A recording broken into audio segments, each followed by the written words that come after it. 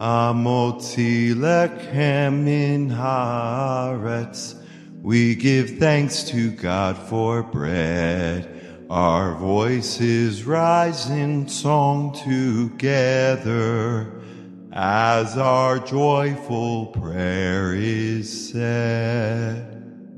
Baruch atah Adonai, Eloheinu melech haolam, Amotzi lechem min haaretz. Amen. Blessed art thou, Lord our God, King of the universe, who brings forth bread from out of the earth. Amen. Baruch atah Adonai Eloheinu, melech haolam, Borei pri hagafen. Amen. Blessed art thou, Lord our God, King of the universe, who creates the fruit of the vine. Amen. Ki mitzion tetzeh Torah, Ki mitzion tetzeh Torah, Urvar Adonai miYerushalayim. Baruch Shenatan Torah Torah, Baruch Shenatan Torah Torah le'amo Yisrael bekedushato. If you would, please turn in your Bibles to John chapter 6, the New Testament portion that we have selected that goes with this Torah portion. And by the way, this Torah portion of the crossing the Red Sea and them getting manna for the first time and all of the events took place there, there's a tremendous amount of teaching that goes with that portion. Many, many lessons to be learned from it. And this portion here in John chapter 6, we're going to begin at verse 16. And we're going to go all the way over into all of chapter 6, and there's a tremendous parallel that Yeshua is going to make with the disciples and the brethren that he has that goes back to the Torah portion. Let me begin by reading beginning at chapter 6 at verse 16. Let me actually start at verse 15. Let me start there so you can give a bigger context. Yeshua, therefore, perceiving that they were intending to come and take him by force to make him king, withdrew again to the mountain by himself alone. Now, when evening came, his disciples went down to the sea, and after getting into a boat, they started to cross the sea to Capernaum, and it had already become dark, and Yeshua had not yet come to them. And the sea began to be stirred up because a strong wind was blowing. And when therefore they had rowed about 3 or 4 miles, they beheld Yeshua walking on the sea and drawing near to the boat, and they were frightened. But he said to them, "It is I, do not be afraid." They were willing therefore to receive him into the boat, and immediately the boat was at the land. Now, before I go any further, let's make sure we understand what's the setting here. Yeshua had that afternoon beforehand had fed the thousands, and this was the feeding of the 5,000 that took place, and they had loaded up in the boat the baskets of bread, leftover bread, and the baskets of the fish, the food, and they weren't going to let it spoil. They were going to make sure that it was like the first biblical case of leftovers, I always call, and they were going to take advantage of them. And the people had seen this incredible miracle of Yeshua making food for everybody. And so when it makes a statement that the people were of a mind to take him by force and make him king, there's a real solid reason why they wanted to do it. It was not necessarily because he was a great administrator or he was a great leader or a great orator. It's he could make bread. And if you made him king, everybody would have all the food they need. And so they thought that was an ideal world. That certainly fit into some people's definition of what the kingdom of God would be like. And so they wanted to make him king. And he knew that wasn't right. And so something interesting happened. He split from the disciples at that moment, and he proceeds off toward the mountains, and they get in the boats and start going up toward Capernaum on the Sea of Galilee.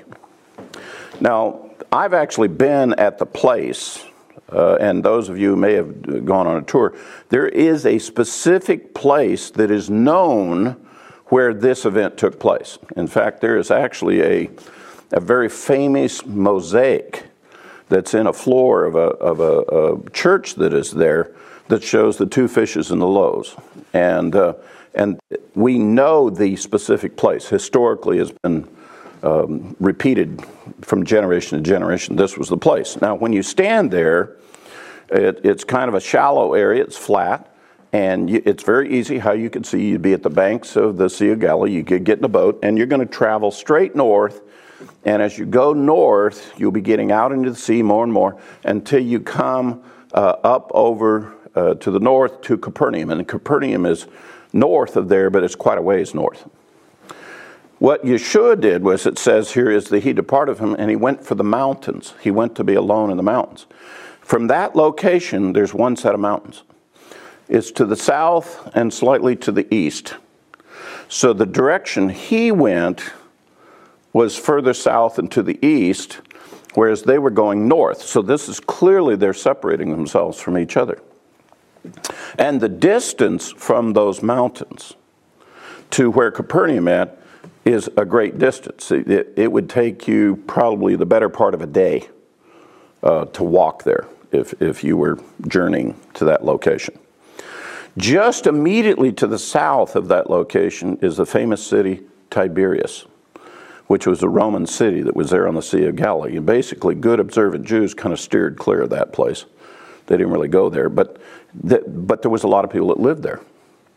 And when Yeshua had done this miracle, the feeding of the 5,000, people had come from all of those different communities there, and there were a lot of communities. There was some inland. There was Tiberias that was a major city in that time. And so that's how you got thousands of people to come to hear him teach. It's in the immediate area was where it's at. And when he fed them, and by the way, they didn't have McDonald's and Wendy's, along the way. That was a major, serious miracle for them to take place. Now, what happens is they separate and they are from each other, but a storm comes up and a wind comes up on the Sea of Galilee. With the orientation I just gave you, from the Sea of Galilee, the wind would have come, the natural winds of storms come out of the northwest, from the west and the northwest in that region. And so the wind and the storm would have come from Capernaum and that area across the sea. And it would have been, if they got out there and they got caught in a storm, the very place they're trying to get to is they're having to sail and go into the storm to get there. So it was very difficult. The best you could do is cut sideways from the storm or let the storm blow you all the way across the Sea of Galilee. And so when they got up there and they got into the storm, where they're intending to go is exactly opposite of where the storm is taking them. The storm is not blowing them to the destination. The storm is against them in the destination where they're going to. Now here comes, in the middle of the night, when they're fighting for their lives out there, because a storm like that, if the seas get bad enough, it can swamp a boat. These fishing boats, and you've got 11 guys in the boat, and usually fishermen, there would be 2 or 3 fishermen using the boat to catch fish. You got 11 guys on the boat, and then you've loaded up with all this other stuff, so the boat's overloaded. And then it gets in a storm, and there's no reason why it doesn't blow them further out into the sea, swamp the boat, and they all drown. So their lives were in danger. They were truly afraid of being caught on there. And by the way, some of the men in this boat are very experienced guys Peter was very experienced sailing on the Sea of Galilee, doing fishing work, and he knew what the consequences could be of this, and he was very concerned. Now here comes Yeshua. He's walking on the water. And they invite him into the boat, and so there's other Gospels that go into greater detail about this. And, Peter comes out, and he wants to walk on the water too and all that. But what I'm trying to tell you is there was incredible conflict here. Everything seemed to be opposed to him. He went the other direction, the storm's coming the wrong way, just everything is working contrary to what would be an acceptable solution to the disciples. However, he gets in the boat, and then the scripture miraculously says, then suddenly they find themselves at Capernaum. Now, the boat did not sail to Capernaum on its own. And it didn't get there by the seamanship of the people that were in the boat. Something incredible happened there about how God moved that boat just as much as God walked on the water. There's a lot of miracle that took place here. And it's being recorded for us that this was an incredible event that transpired. This comes on the heels of feeding 5,000. So if you're looking for Yeshua doing incredible miracles, you don't have to go much further than right here. There's some incredible. Had you been there that day and you had seen this, this would have been stunning to you. And it wouldn't have just been one thing. In the course of a whole day, things were happening that just didn't make sense. And Yeshua seems to be in the very center of them, and things are happening because of him. Now, with that set up, they're at Capernaum. The story now picks up for us as to what about the other people? What are the other people that he had fed? What's going on with them? So it says here, verse 22, the next day the multitude that stood on the other side of the sea saw that there was no other small boat there except one, and that Yeshua had not entered with his disciples into the boat, that his disciples had gone away alone. Now they saw Yeshua go toward the mountains. They saw the disciples get loaded up in the boat and sail off. They knew for a fact that Yeshua was not in that boat, that he had not gone on the same journey with the disciples. And they had seen Yeshua went this way, and the bread in the boat went that way. Verse 23.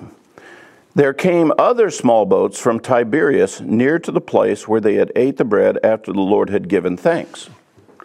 What that means is, not only were there some of the people who had ate the bread before, but there were people who had heard about this bread thing that had taken place the day before. And there were people coming who had not eaten of the bread before, but they wanted to see this. They wanted to be a part of it. They wanted to see if this would happen again. Verse 24, and when the multitude therefore saw that Yeshua was not there, nor his disciples, they themselves got into small boats and came to Capernaum seeking Yeshua. They got on boats and they headed straight north. Now, if you could have gotten there on land, but it's much shorter if you could get in a boat and go there. You could do a straight thing, whereas you have to walk around the edge of the sea and other terrain that you'd have to cross. And then it says verse 24, and when they saw that, they went to Capernaum seeking Yeshua. Now that's kind of an oxymoron, because they knew Yeshua went the other direction. All they knew is the bread had gone there, but they knew the disciples had gone there, and they figured, hey, there's probably a good chance that in the immediate near future, Yeshua is going to be back with them again. So it says they went seeking Yeshua, but the truth of the matter is they weren't seeking Yeshua, they were chasing the bread. That's what they were really looking for, and Yeshua is going to confront them on that. What is your real motivation? Where's your heart really at? Verse 25, and when they found him on the other side of the sea, in other words, they show up and all of a sudden Yeshua is there. Now, he didn't take the boat that they saw. They knew he went the opposite way, and they're going, how the heck did you get here? I thought you went somewhere else. And it's very clear they were not expecting him to be there, even though, quote, they were seeking him. So the seeking them is what they had said to people. They were actually chasing the bread. And now they're shocked that he's there. And Yeshua answered them and said, truly, truly, I say to you, you seek me, but not because you saw signs, but because you ate of the loaves and were filled. And he's flat confronting them on what is coming out of their mouth as to what they claim is their purpose. And he's challenging what's coming out of their mouth and saying, no, you're not. You claim to seek me, but you're not really seeking me. You're after the bread. Just stop and think here for a moment. We're talking about some real core issues of what do we really believe. When the children of Israel came out of Egypt, did they really believe in the Lord who had shown them many signs? All the judgments that had happened in Egypt, the death of the firstborn. Had they really believed? And then he takes them down to a place where they crossed the Red Sea. I mean, God opens the sea, they walk across on dry land, and they're now in the wilderness. The pillar of the cloud is leading them. Do they really believe in God? And one of the things that becomes apparent in the Torah portions is that we all know that they really didn't trust or believe God yet. They wanted to escape. They didn't want to be oppressed by the Egyptians anymore. And by the way, circumstances happened where they kind of were forced to leave. So they were willing to do that. But did they really trust the Lord about all of that stuff? Not yet. I mean, can you trust the Lord that he'll feed you in a place where there's no food? Like the manna? Well, here is the same group of people in the days of Yeshua. They claim they're seeking him, they're following him. They're not really recognizing the signs that he's done. They're not believing him, although he's doing the works of God for them. They have more questions about it than belief, and they're just looking for the bread too, just like our ancestors did coming out of Egypt. As long as you're going to feed me, I'm okay, great. I'll go ahead and say that I believe in you. I really don't. I don't really trust you. And here's Yeshua confronting them about, I think you're really after the bread. I don't think you really believe me. I don't think you believe the signs I've shown you. I don't think you're really trusting me. And he's going to confront them about this. And he gets rather bold and direct with the people that are there with him. Let me draw some immediate application here for a moment. Let's be honest with each other. We all admit that we love God, that we're seeking God, we want to know God, and on some occasions we'll go ahead and say, yeah, we know God, we love God to other people, and so that we're accepted by one another. Christians are quick to say, oh, I'm a Christian, but if you get down to the real stuff about, well, do you really believe what God has said, and do you know what God has said? Are you really plugged into what God has done and is doing? Do you really understand? Do you know him? That's when all of a sudden the rubber hits the road and things are not quite like we thought they were. Even in our Messianic movement, even with some of the brethren coming out of the church, grew up in the church the whole life, and they come to us and they want to learn about the Torah and learn about the things that we teach them and so forth, we just assume they're Christians. We assume they believe God. We assume they believe in the Messiah. And we see even from our ranks, people fall away from the faith. And in reality, we discover they never knew the Lord to begin with. They never did believe in him. They never knew him. What they had done is they had played the game, joined the crowd, and had just walked around with nice people who all said the same thing and said, oh yeah, we believe in God, and was willing to behave and be a good person, but when it came to did they really trust and believe God, they just didn't do it. I am in the process of building a new teaching, which I intend to share this springtime, and it's some of the personal application that I have drawn dealing with the process of that I lost my wife. And one of the things that has struck me in reflecting and thinking back about my marriage and so forth was the Lord quickened unto me how many times I was trying to teach her how to trust me. And that when I was successful at getting her to trust me, that the marriage was wonderful. But there were times when she had her own thing and she didn't trust me on that. She'd try to do her own thing. And those were times when things didn't quite work out okay. There were struggles. There was difficulties. And it hit me in reflecting on my own marriage. It hit me, oh my goodness, the Lord is our husband. We're His bride. And what is He constantly trying to teach us to do? To trust Him. He's constant. Almost every lesson from Yeshua is, trust me, believe in me, have confidence in me. And in this particular case, He's trying to prove to him, you can trust me that you won't starve to death. Whatever your need is, you can trust me. If you're in a storm, and the storm is blowing absolutely contrary to where you want to go, you can trust me. I'll get you where you need to go. I'll lead you. I'll be a cover for you. I'll protect you.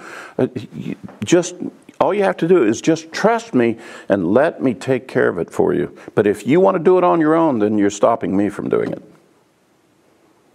And you could live with the results of you doing it on your own. Or you could trust me and I'll show you that I'll do it and you will definitely like the results. And this is a place, John's gospel, of course, is written for the purpose to try to get you to believe in the Messiah. In fact, John 20, he gives the purpose of the book.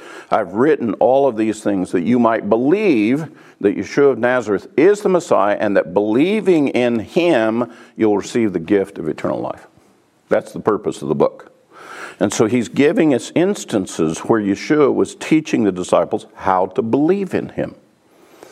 And he was using the things that are common to all of us about our needs. That He will meet those needs. And that's how and why you want to trust Him. Now, there's not a person of us who doesn't have needs. Struggles. Shortages. You have things you need. And we are in a constant thing of trying to meet those needs, satisfy those needs. And they, for the most part, pretty much come down to, well, how many resources do you really have to meet the need? Like in the case of, do you have enough money to meet the need? I got to pay the rent. I got to buy groceries. I need gasoline for the car. Do I have enough resources to cover those? And by the way, that's the reason why I go off to work, and that's the reason why I do the things, is so I can get the resources so I can take care of these needs. And a lot of times in our life, especially we Americans in the world that we live in, the country we live in, is for the most part, there's enough prosperity going around that the most basic of needs are being met. Now, when it comes to wants, we always have way more wants than we have resources, and sometimes we get that confused and think those are needs, but they're not really. For example, the children of Israel thought eating melons and leeks and free fish in Egypt, that was really how the world worked. Well, that's the way how the world worked back then, but that's not the way the world works. That's not where your life is really at.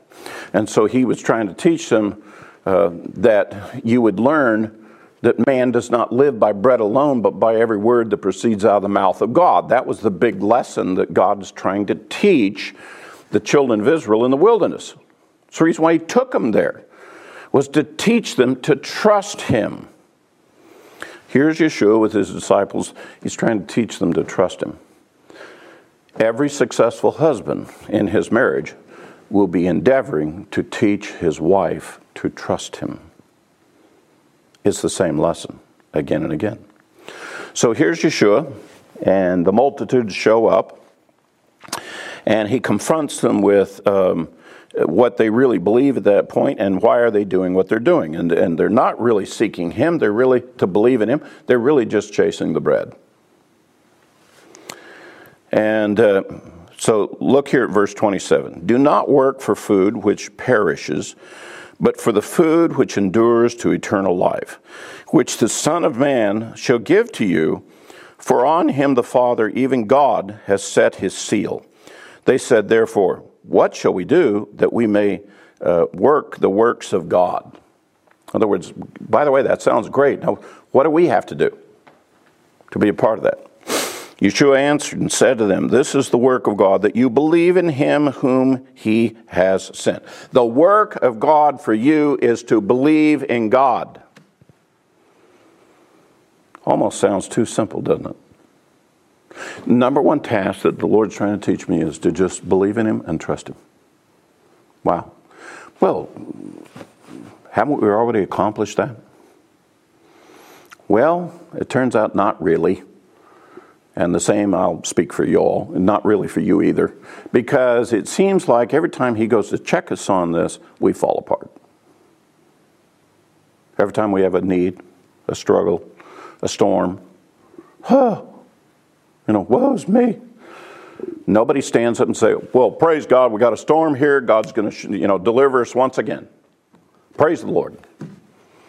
I mean, we have to go through the storm first, and we rethink it through, and then we go, oh God, could you help me on this? And then we get back in it. Where was the belief at the start of the storm? Turns out it wasn't really there. It wasn't that strong, was it? It's after the storm that we think we have it. If your faith in God is really where it's supposed to be, when needs and other things come, you power through them. You live by the power of God. That's how you walk. By the power of God through all of those kinds of things.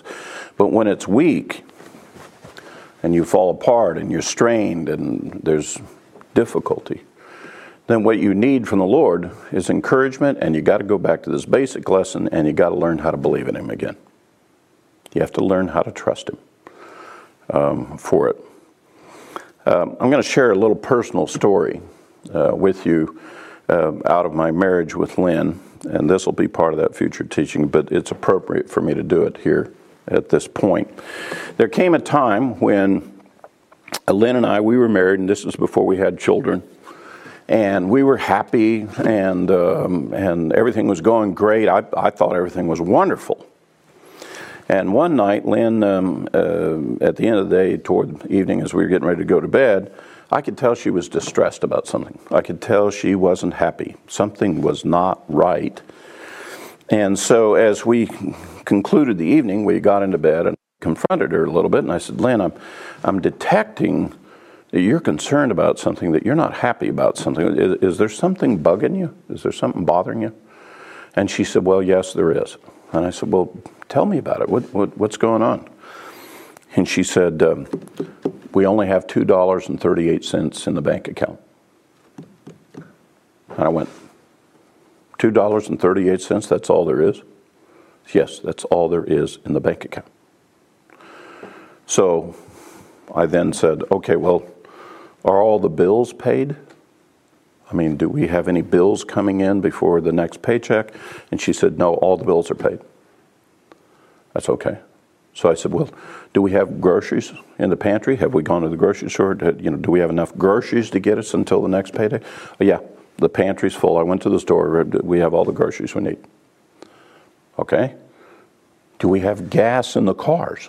I mean, how much gas have you got? Oh, I just filled up my gas tank. And I said, well, I just filled up mine. I said, we have plenty of gas in the cars. Clearly enough that will get us past the next payday.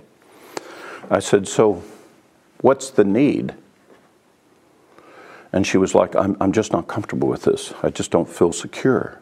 Well, that was the magic word for me. Oh, you don't feel secure, so you're having difficulty trusting the situation you're in. You don't trust it, do you? You feel uncomfortable with it. Yes, I don't trust it right now.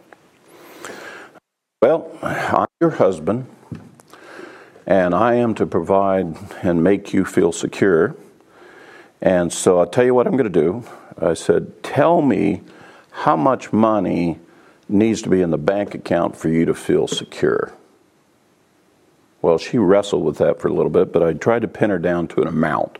And she finally agreed that if there were $200 in the bank account, $202.38, that she would feel much better. She wouldn't be concerned, that she could trust the situation. She said she didn't feel insecure. And so I announced to her, I said, all right, dear, I'm going to get that for you tomorrow.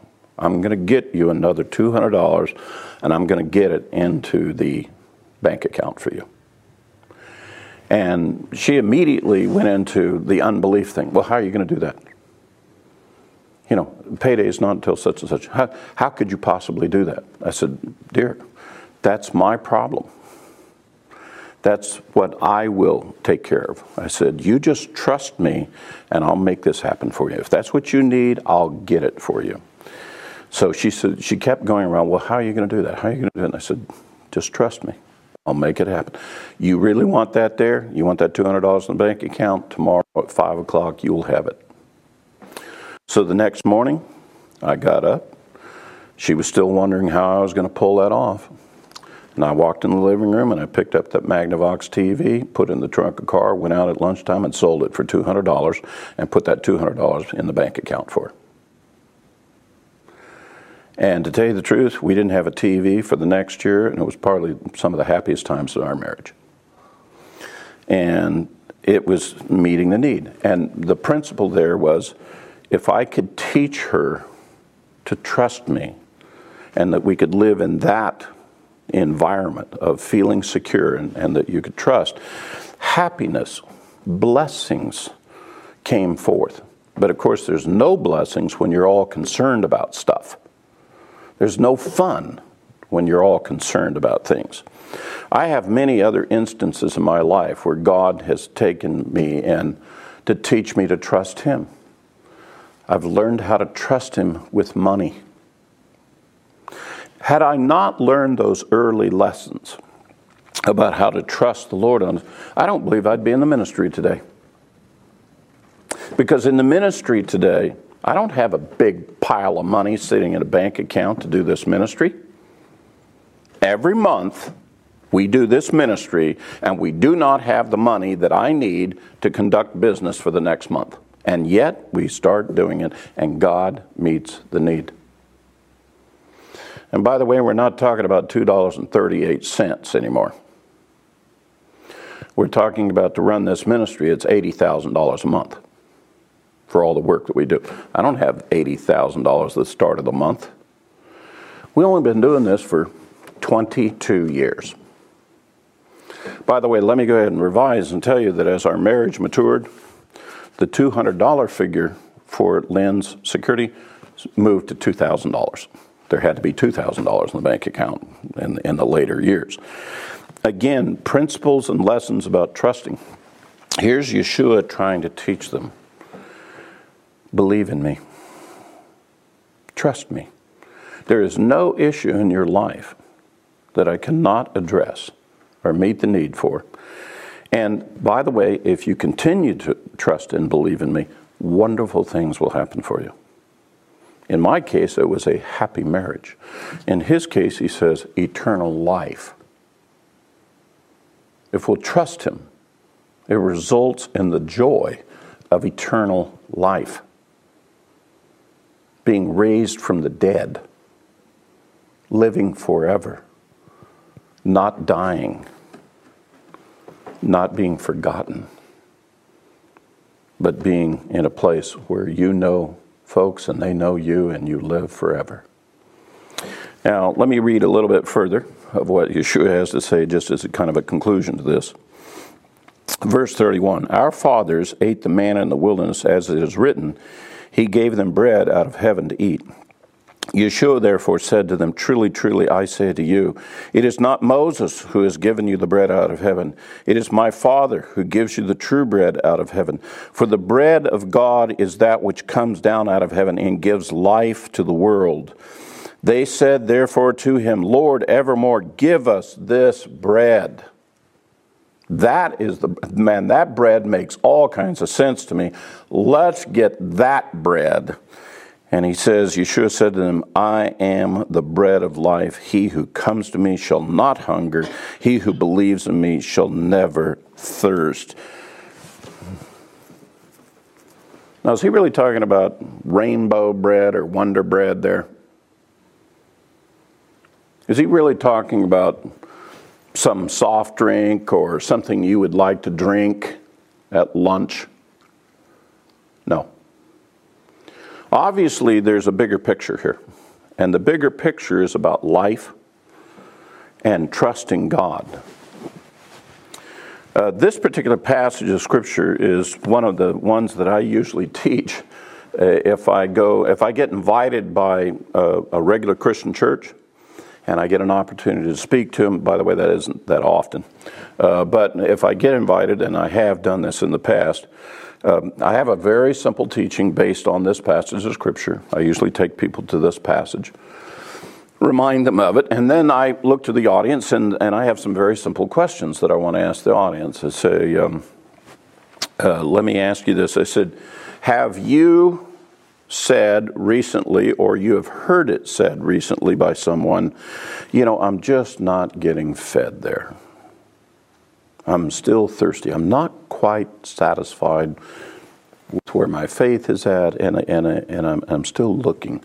And by the way, typical American Christians will, in the course of their lifetime, be members of at least 4 different churches, trying to find something that makes sense for them. Matter of fact, there's a stronger evidence that Americans are nomads when it comes to spirituality than they are stable sitting in a church. Churches aren't getting it for them. They're not getting fed. They are still dissatisfied. There's something more. They know there is, and they struggle with it. When I usually ask that question, virtually every hand goes in the air. Every one of them testify that they have that sense of things. That's when I take them back to this passage and I say, well, Yeshua said that he was a bread, that if you ate of him, you'd never be hungry again. He said that if he was a drink, that if you drank of him, you'd never be thirsty again. Now, we're not talking about actual bread we eat, and we're not talking about an actual drink we drink. We're talking about life. We're talking about things that are really satisfying to us in our faith. And I said, why is it that he said he was those things, completely satisfying in those things, but you say you're a believer and you're not satisfied? I said, so let's analyze this for a moment. Did what Yeshua say here, was that really true? I mean, that's a nice idea. That's a nice advertisement for the Messiah. Sounds good, but he kind of oversold himself. He's good, but he's not quite that good. And you guys are all standing here believing in him. Is he really that good to you? Is he that good? And because you all testified to me and say, no, you're still hungry and you're still thirsty. So what is going on here? Is he, again, not as good as he claims he is? Or is there really more of the reality that you have not eaten the bread and drank the cup yet? And you really don't believe in him like he talked about here. You're just chasing the bread like those people. Which is it? Which do you think is more likely? Well, that's a very powerful message, especially when you're talking to someone who's been going to church all their life and they think they got it all figured out already. And suddenly the reality hits and says, oh, I guess I don't believe in him that way. And of course, Yeshua goes on to challenge them even more about that unbelief and about that. And he's basically saying, if that's where you're at, you're not with him yet. You're not with him yet. you're dabbling with the idea to believe in him, but you haven't yet made the decision really to believe in him, and you're not acting on that faith and belief in him. And so life is not as good as he said it would be. Instead, you're still struggling in your needs and don't know what to do with it.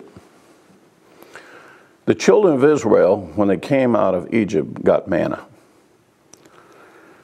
They were hungry when they got it. And God purposely said, I suffered you to be hungry so that you would learn that man does not live by bread alone, but he lives by every word that proceeds out of the mouth of God. Yeshua is giving the exact same lesson to them right there. That's the same lesson God, through Moses, did, and he's doing the same thing. Well, you know, if that lesson was being taught today, I wonder if we would come up with any different definition on that lesson than what Moses and that crowd did, or Yeshua with his disciples did. I wonder how we would measure up from this lesson from God. I would hope that we would measure up, and having seen all the signs of God, understanding all the miracles and works of God that he's done, that we would finally see the wisdom of what he said, and we finally would cross over and commit ourselves fully to trust him. I would hope that it would be that. And that it wouldn't be instead being caught up in the storms of life here and the other difficult things, and all of that would occupy them. So this is a pretty powerful lesson, and this is Yeshua's teaching of the Torah portion of the giving of the manna. Yeshua is actually teaching the Torah here. Very few people know that, but he is. Amen? Shabbat Shalom.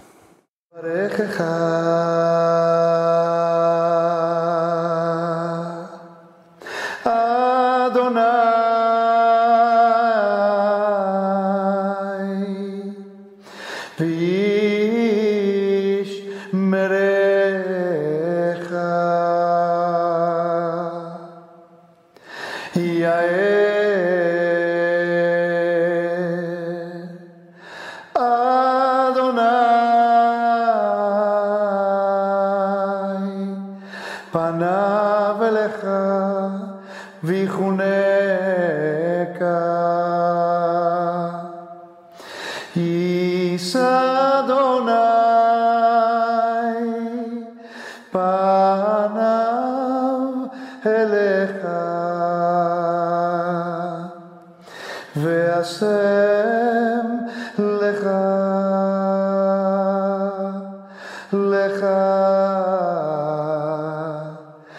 Shalom.